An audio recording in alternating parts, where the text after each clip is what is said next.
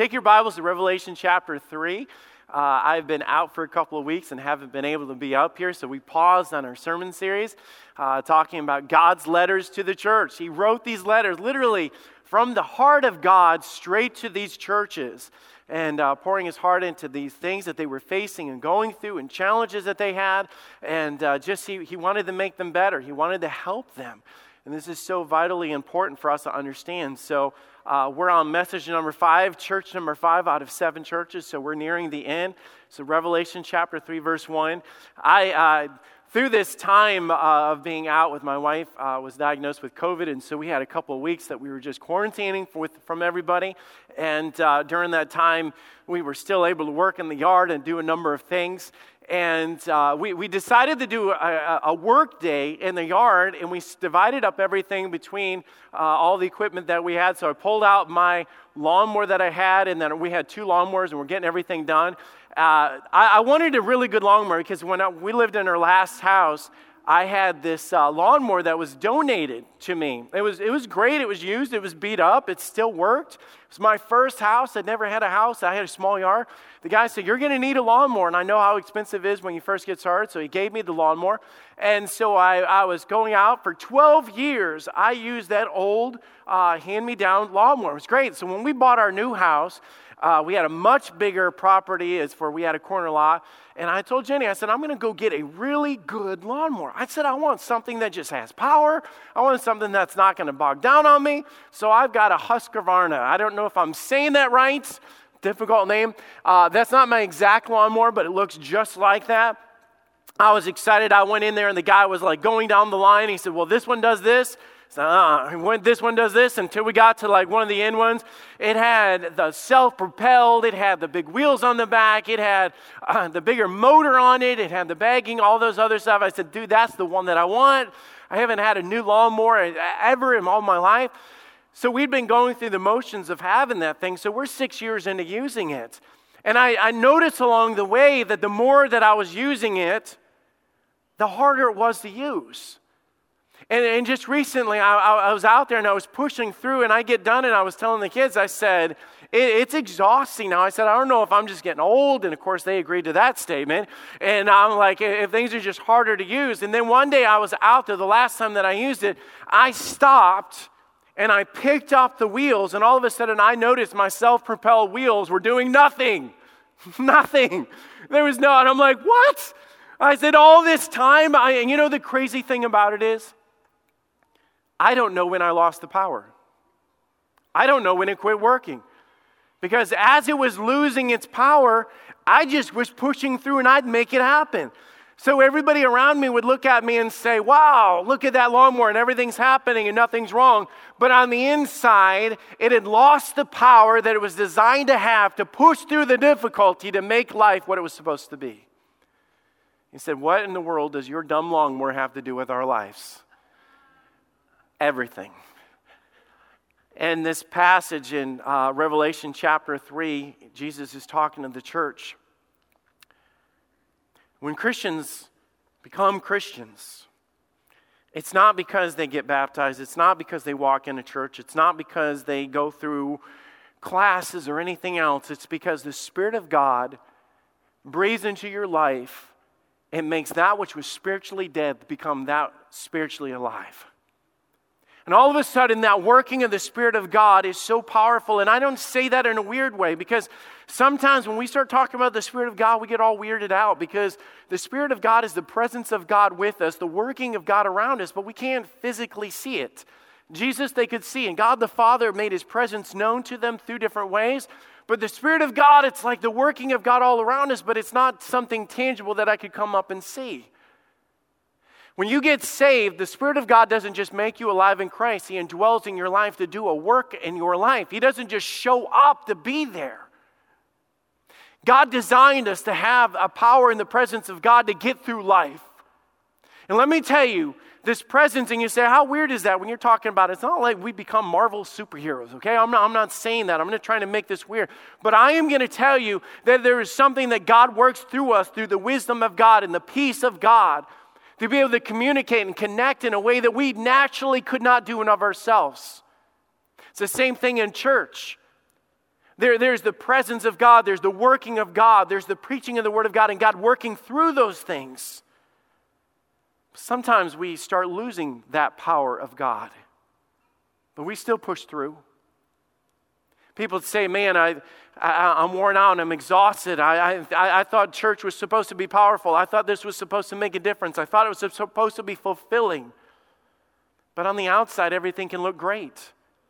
On the outside, we can look like a church or look like a Christians, but on the inside, something is missing. This is exactly what's going on in this church. Revelation chapter 3, verse 1. And to the angel of the church of Sardis write, these things saith he that have the 7 spirits of God and the 7 stars. I know thy works, and that thou hast a name, that thou livest and art dead. Now, I want us to read this in context.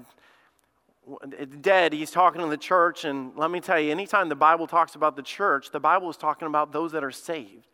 I know today we could say that I go to this church and it's your name's on a roll or whatever. It's not talking about that. When the Bible talks about the church, it means those that were saved, called out body of believers that were changed by the Spirit of God. So this is not talking necessarily about people that are spiritually dead and the fact that they're not saved. It's the same illustration, but a different application.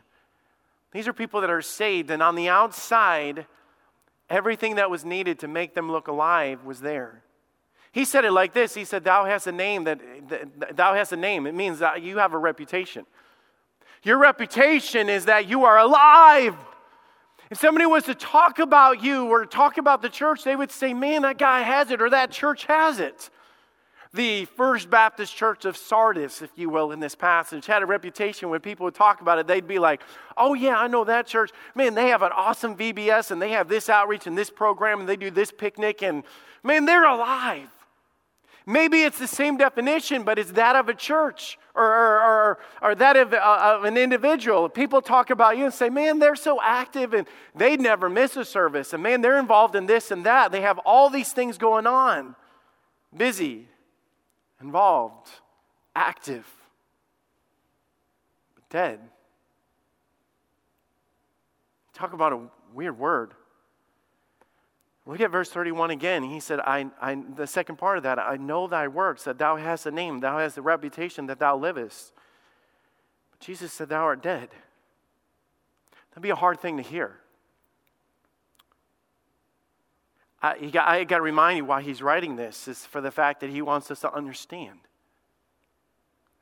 Jesus is writing to this church that has an internal problem, but on the outside everything looks good, and that can be scary. It's the same thing, for somebody physically. It's like the doctor says, man, we took some tests and some things are not great with your lab work or whatever, but say, hey, but I look at me, I'm healthy, I'm strong or whatever, and that's the way that we can be sometimes in life, but spiritually speaking, he's looking on the inside saying something's not right. The eyes of God, you're more like the lawnmower. You're pushing through and you're making it happen, but you're missing out on the power that should be indwelling in your life to make it happen. So what is Jesus teaching them? What is this all about? So here it is, Jesus writing this letter to the church. He says, dear church, you can't do it without me. Dear church, you cannot do it without me. The key to this is all about how Jesus addresses himself in these passages. If you notice, every one of the letters of the church, he starts off with these letters, but he will say something that identifies his character or what they're missing or who he wants to be in their life. Starts off Revelation 3:1 and he says, these things say of the 7 spirits of God. Now, let me clarify, there's not 7 spirits of God, but in context, there are 7 stars, 7 candlesticks, 7 angels, you remember, and there's 7 churches. So when he's writing to them, he's writing in context saying every one of these churches have one thing in common. That is the Spirit of God that makes them alive. It's not their organization. It's not their program. It's not. So when he addresses it, he says there's 7 spirits of God or the 7 powers that make these things happen. Before the Spirit of God, man, you talk about that word dead. There's no life. There's no way that you can save yourself. There's no way that you can make yourself alive. You cannot change your condition. I'm not going to preach on that now, but let me just say, for anybody that doesn't know the Lord Jesus Christ as their personal Savior, and you say, man, I'm trying to be a good person, or I went to church, or man, I give a lot, I try to do a lot in the community. Your good works cannot change your dead condition. It can't. And I think the reason why the Bible describes us is before we were saved, when Jesus was saying it, verily, verily, I say unto you, this is Jesus talking about our condition. He that heareth my words and believeth on him that sent me hath everlasting life, and shall not come to condemnation, but is passed, listen to this, from death unto life. Think about what Jesus was saying. You were dead. Literally meaning you had no ability to change you or save you before this. You know why God talks in terms like this? Because God wants us to get it. We're visual. Are you guys like me? I'm a visual person. I understand things, man. Just draw it out, show me, point to it, because sometimes, and in the doctrinal terms of what God was saying when he was telling us, he said, let me tell you where I found you. Let me tell you where you were when you said, man, I couldn't change my life. I couldn't fix my marriage. I tried to become a better person and turn over a new leaf and all these other things we say. And God looks at us and says, well, let me tell you what the problem was. You were dead. You had no ability of yourself. Nobody in a casket just rises up and says, I'll fix this. You cannot fix it without God. Till the Spirit of God came into your life and he breathed into your life, and you became alive. I like to look at it this, if that spiritual illustration, wherever you were the day that you accepted Jesus Christ, that EKG, spiritual EKG machine in your life literally went, and God, I believe that you are the Son of God, and it went boop, boop, boop. It's like all of a sudden, the same way when Adam was created by God, and the Bible says that God breathed into his nostrils the breath of life, and man became a living soul. What was Adam before God breathed into his life? A pile of dirt. He was nothing. He was nothing more than a pile of dirt there. And you look out there and say, do something with your life or become something. You're like, I can't. Until God knelt down in his life and breathed into him something that only God could do. Let me explain this right here. When God says you cannot do it without me, because the Spirit is life. Taking you on a journey through this, you have to understand in Revelation chapter 3 verse 1, he said, these things saith he that have the seven spirits of God. That word spirit, defining it, breaking it down, understanding what he was saying, what was missing in them. The word spirit is a current of air. It means breath or breeze. It's the soul of man. Just like when God created Adam and breathed into his nostrils the breath of life, what made Adam a living soul was the Spirit of God. It changed everything. What makes a church alive? Let me just put it like this. I do a survey, and you guys can put it in the comments if you're watching online or you're personally here in the service right now. How many of you guys could say you understand this concept? I know the difference between a church that is dead and a church that is live. Raise your hand. Let me just get a survey. You say, I know the difference. You can put your hands down. If I was to go around the room right now, or you were to type in the comments right now and be able to say, I know what it is. Man, when the Spirit of God is working, and it's not just a structure. It's not just a building with a title. It's not just programs.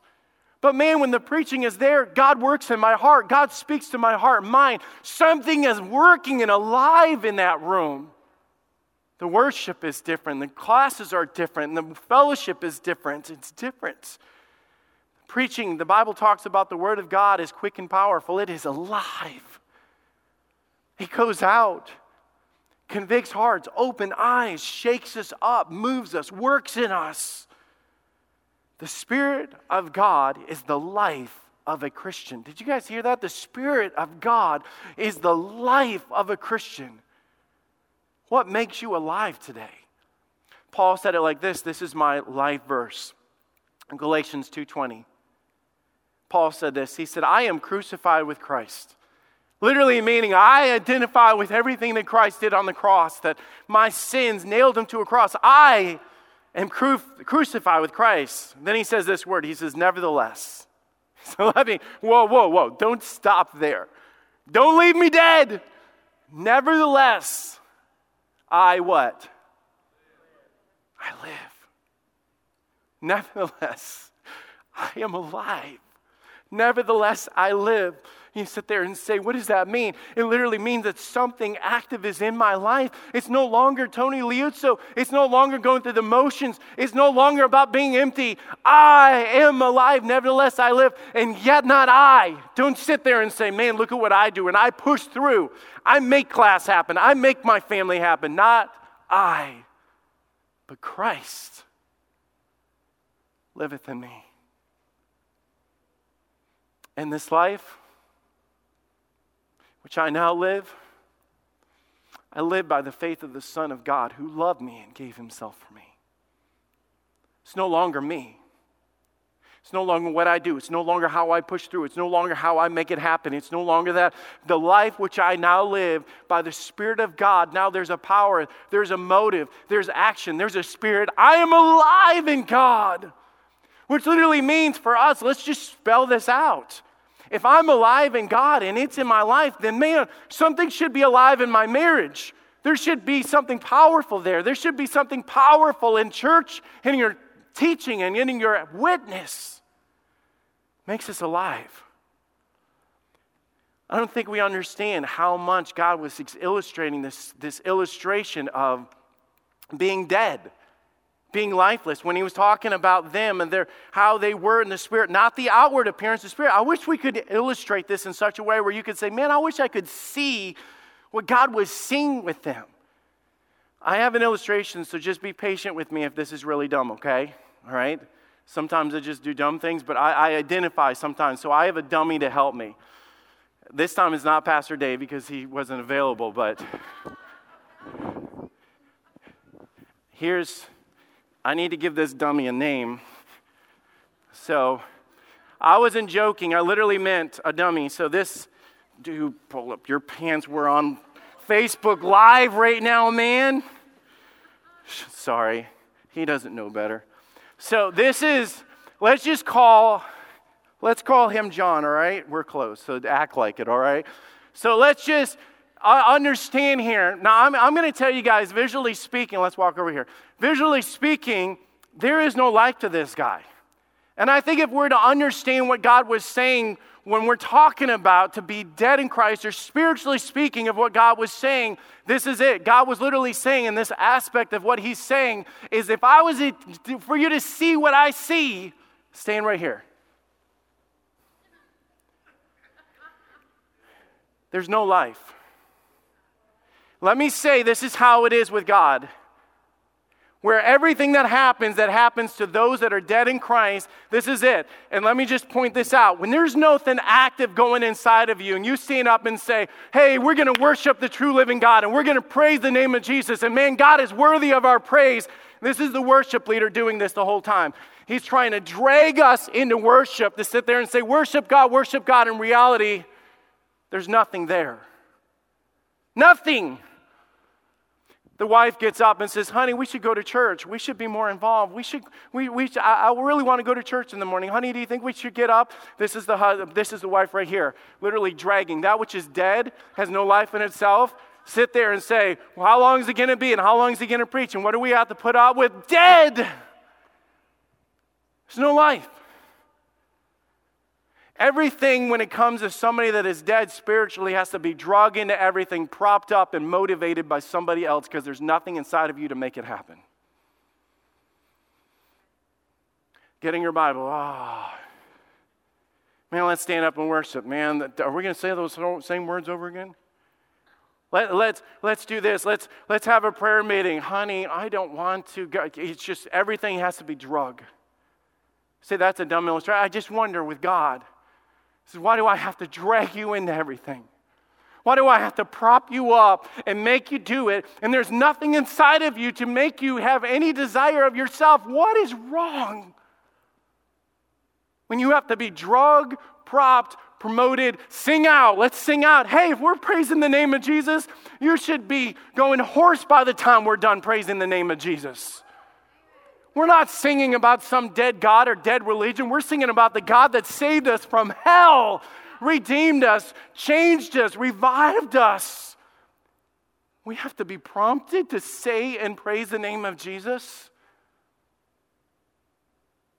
What's wrong with us?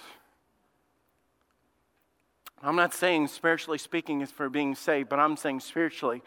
When he's saying when it comes to your active involvement of the things of spiritual, God says if I don't drag you into, or somebody doesn't drag you into or prompt you up, there's nothing there.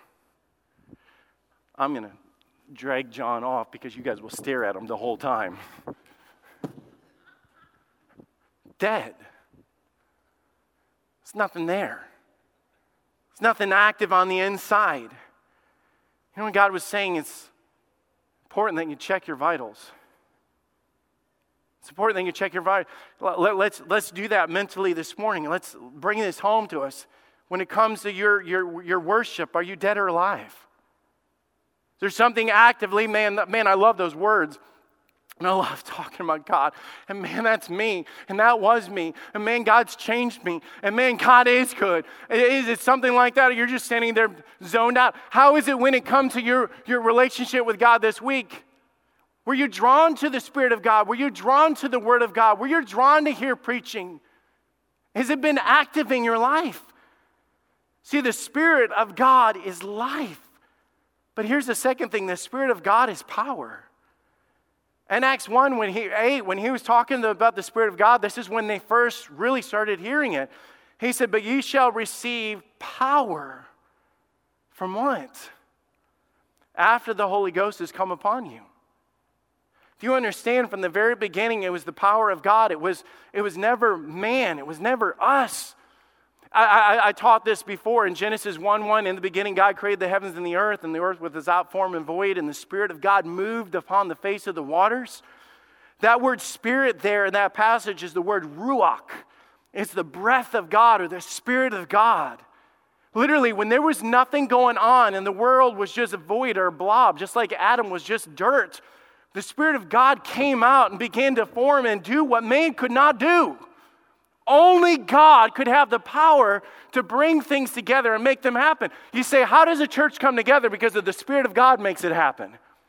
How does your marriage come together? Because the Spirit of God does it. There's a power greater than you that makes things happen. But here's us today. Our Christian life, our marriages, our parenting is me with that lawnmower. Man, it's not, wow. I've heard the stories about how great God is, but it's just tough. It's exhausting. It's difficult. It doesn't work. Yeah, you got the grass, and yeah, but let me tell you, I don't know, man. It looks good, but I tell you, there's no power in it anymore. It's exhausting.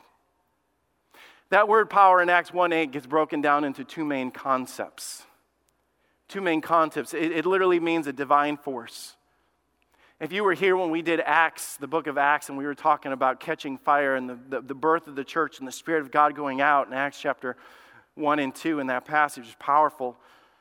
It's a study of this, and it talked about this divine force. It was like a wind, and I put up the pictures of the tree, if you remember, about how the tree would be moved back and forth, literally swayed and pulled in the windstorm or whatever, hurricane or tsunami, and it's just something powerful that you can't actually see the wind, but it has the power to move and change.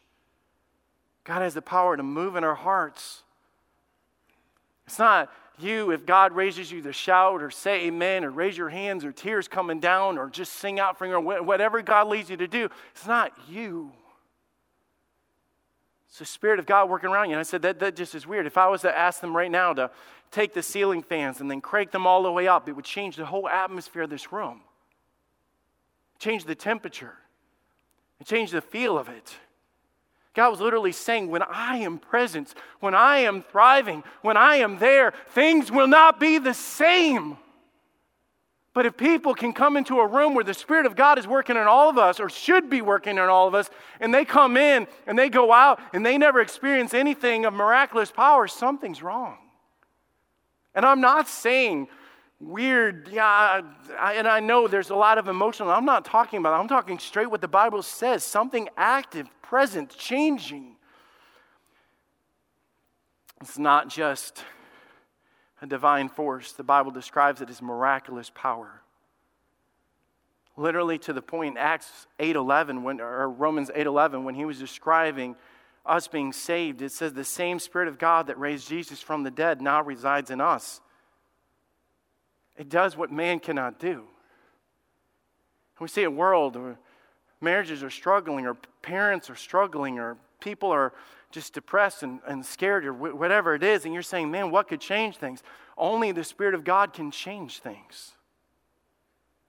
To the point where you say that is impossible. You realize that everything that God loved to do, from Peter walking on the water to anything else that you could use as an illustration, it's when man says that can't be done and God says, let me show you what I can do. It's the power of God. It's not just a divine force, but miraculous power to do what man cannot do. And I tell you, there should be something working in the service and working in your life that is greater, because of the fact is the Spirit of God is working through all these things. You say, wait a minute, we're not talking like this. God's talking about a church that was very active and involved, but they were spiritually dead on the inside because they had all these things going on. You realize that you can have a church that has 1 million programs and no life change? You can have a marriage that goes 25 years, but it's dead as can be. You can have a family that looks all spit and polish, and they post the most beautiful pictures on whatever, and on the inside, they could be just nothing but fighting and division and empty all the time. You can have Christians that show up for work and they look the part and they invite everybody, but on the inside they never pray and they don't have any desire for the things of God. You see, it wasn't just, hey, church, you can't do this without me. The thing that he was driving to is, hey, church, do you see the problem? He said in Revelation 3:1, when he says at the end, it was like a doctor coming in. He ran the test. He says, I know what's going on in the end. I've checked all your vitals. I checked your blood work. And I just hate to put it like this. He said, you have a reputation in the fact that you are alive, but I'm just going to hit you hard with it. You're dead.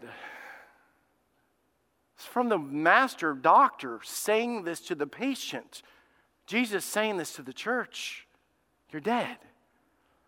Jesus also said this in another way before this. He said in John 15:5, he said, I am the vine, ye are the branches. He that abideth in me and I in him, the same bringeth forth much fruit. For without me you can do what? For without me you can do nothing.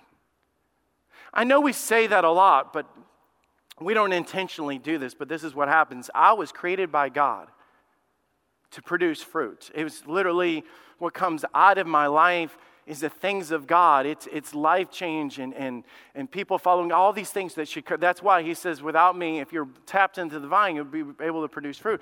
So here's my life, spiritually what God's saying, I walk with God. If I'm walking with God, I tapped into the source of strength. I'm the vine and the branch, and so I'm tapped into the root of this. My job is to have a good marriage, and I'm a dude, so we screw up on that and don't do well at that. So we know the reality of, so I'm trying. And God, I don't know what to do. But if any man lacks wisdom, let him ask of God. And God gives to us what we need to do that. God, I'm trying to raise teenagers, and God, I don't know all what to say, and how do you draw the lines, and how do you have the rules, and when do you say no, and when do you say yes, and how do I balance this out? And you say, God, I don't know what to do, but there's a divine presence with me that gives me the ability to meet, and God says that he goes before us, and he speaks to the hearts and minds, and he speaks internally in a way that I cannot do, and conviction is the art, or the ability to convince. God can step into my child's mind to convince him to do right and to see what's right and wrong without me doing it myself. When it comes to me trying to reach people, I'm tapped into God that is the power that can sit there and open their eyes and help them to see that I am lost and I need Jesus Christ. That is the way that we were created. It's not me, but the life which I now live in the flesh, I live by the faith of the Son of God, not me. It's God working through me in all these things. But let's back up. Let's just be real. Life is busy. Life is hard. I should get up and read my Bible. I'm just running late. I'm just busy. I was up late. Got up late. Do it tonight. Man, I should be spending more time in prayer, but I'll be honest, I have not even thought about it. I've put on Facebook, hey, going through this, praying for you. And honestly, I said that, but I didn't really pray for them. Not that I don't care. It's not that I don't care. It's just busy. I'm going to teach that Sunday school class, and man, I'm really wanting God to work through this. And to be honest, I went to bed late and I didn't have time to really study it like I normally would. But I looked over it as we were driving in the parking lot, and I went down there, and do you know what happens along the way? We slowly take God out of the equation in every aspect of our lives. But we still, it's hard, but I'll just push through it. We lose the power that we were created to have to make things happen the way that they should have, to bear fruit or things come out of it or be productive. See, the two things that he was saying was the problem here is when you don't see your relationship with God as vital. See, this whole passage, he said, he that abideth in me and I in him. Do you see what he was saying in that passage? The word abide literally means not do more. And I think that's our mindset with a lot of things. Well, I do a lot for God, and I show up a lot for God. I do a lot of Christian things. But that's not the word. He didn't say, he that worketh hard for me. He said that he that abideth in me. That word abide literally means to dwell, to reside, to connect, to walk through life with. Literally meaning that I view God as something that I cannot live without. It's the same way that I'm going to wake up tomorrow and I need coffee. I didn't say I want coffee tomorrow. Did you guys hear me? I'm being honest. I need coffee. Around 12:30, I'm going to need lunch. Do you know what I'm going to do when I need lunch? I'm going to drop what I'm doing and I'm going to go get lunch. You say, why are you going to do that? I need it. Say you could live without it. I know, but I need it. My brain won't compute with I could live without it. I need it. See, we've viewed God as optional. That if I can get to it, but if we view God as the water, if we view God as life, if we view the Spirit and the relationship that I have with God as something that I cannot, without me, you can do nothing. Literally mean without my marriage or without God in my marriage and my parenting and everything else, I'm dead. Dead. Do we view God as vital? A statistic was said, and maybe you're tuning in right now, and maybe I hope this gets spread right now. It only took 12 weeks for a large percentage of people that viewed online to stop even tuning in on Sundays to view church online. They stopped viewing it as vital. It was optional. If I can get it in, if I have time for it, if it fits, if I'm not tired, if we don't oversleep, we did oversleep, we'll just view it tomorrow, I'll get it later, and all of a sudden, God gets put on the shelf, and we wonder why we're shriveling up. See, it's not just a matter of viewing God as vital. The problem is also when we are inconsistent or we're not consistent with your relationship with God. That word abide is powerful. It literally means continuous action.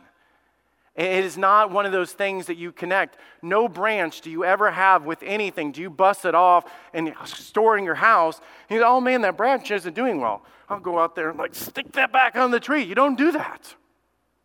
Do you know where the branch has to be every day, all day, every single day of its life?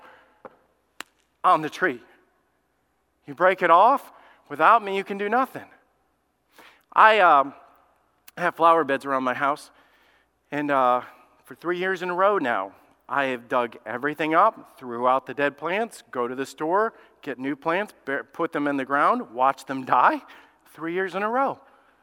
I have started over. Everybody comes and says, oh, I love your plants. You do great putting a variety in. It's not a variety. Everything died, and I started over because I didn't know what I was doing.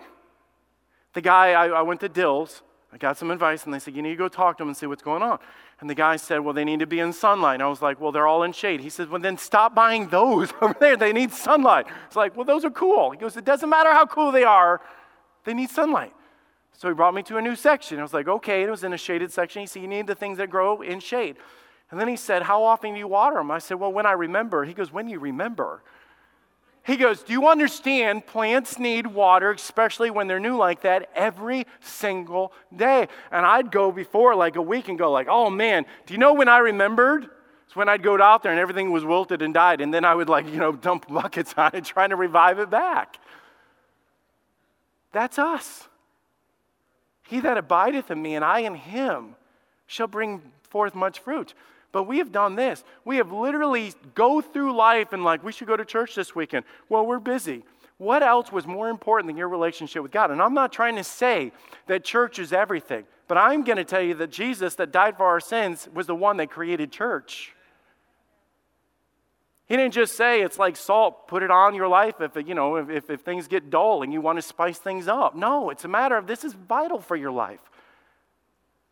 If you can't get here because of COVID-19, I totally understand, but you should be tapping into the things of God because the Bible says that the Word of God is life. Life. Not me, you can't do it. Talk about how did we get that way? How did we start dying out? How did we get so weak? Why did God have to say, hey, I'm going to step in, church, come over here, you're dead. I hate to tell you this. Hey, Christian, you're dead. You've gone so far without the power of God and so far without the working in the presence of God that you've tried to do everything of yourself and you have a reputation that you've done this, but on the inside, I'm going to just be honest.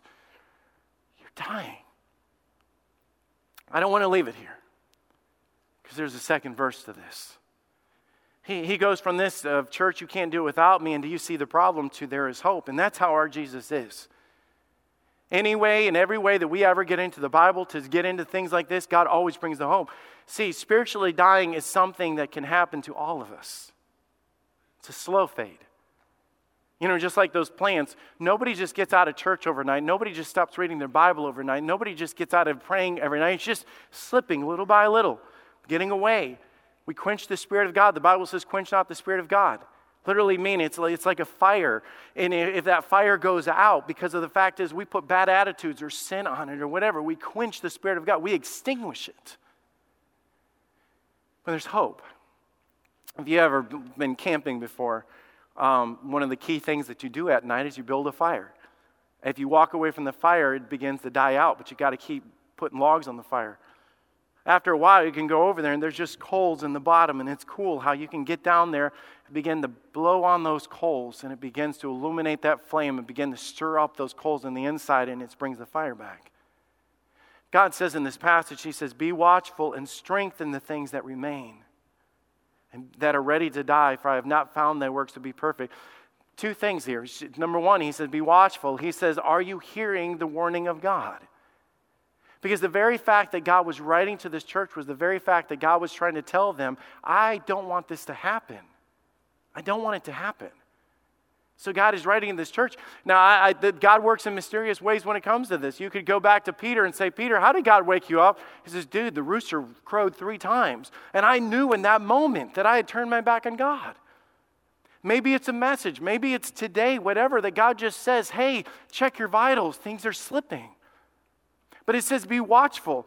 One thing that I could say when it comes to this, it was a matter of when I was doing this myself and pushing through. It wasn't until Logan, now listen to this, Logan was cutting the grass. And he was out there and he comes out with a lawnmower and he pushes it up and he says, Dad, it's not working. When it began to go on to other people and begin to affect others, I'm like, what is going on? There's a problem here. I told Logan, I said, I'll tell you what, we're going to get this fixed because I don't want to have a lawnmower that has all that power promise and not being delivered. Hear God's warning, number 2. Embrace what is slipping. So be watchful and strengthen the things that remain that are ready to die. Do you understand what God was saying with that? He literally was saying in that passage, he says, hey, listen, whatever it is, you're sitting there in church right now and God says, I'm not done with your worship and I'm not done with you in that relationship. You sat across, going through life and you sat that Bible down and you sat your prayer aside, whatever. God says, strengthen those things. Go back and say, God, tomorrow, it's you. And today as I stand to sing these words, God, I'm not going to be thinking about the people around me. It's you. And God, when it comes to my relationship with you, it's going to be you. Nothing else. I've allowed these things to slip. That's what he said. Strengthen those things that remain. It's not done with you. I don't care where you are at in your life. I don't care how far you've slipped. I don't care how cold your Christian life is. I don't care how dead you feel. God is not done with you. Not. It says strengthen those things. Do you realize what God does? Just like with Adam, comes up to him. And that God that can make dead things live, that God that raised Jesus from the dead, breathed. That's what the Spirit of God does. And all of a sudden, I have a drive and a love and a passion that I've been missing. And those words now are different. And I want to hear what God says. And honey, we're going to church. What's wrong with you? I don't know. Something's happening. And God, raise His Spirit. It's not weird. It's just the visual of what God does. And maybe today, through the message, whether you're listening online or you're here in person, maybe today that's what God's doing. God just says, be watchful. I have big plans for you. You don't have to go through this life powerless. You don't have to go through life constantly defeated. You don't have to go through this just saying, where's God and why isn't it like it used to? God says, just go back and strengthen those things which remain. And allow the Spirit of God to make that which was dead come alive in your life.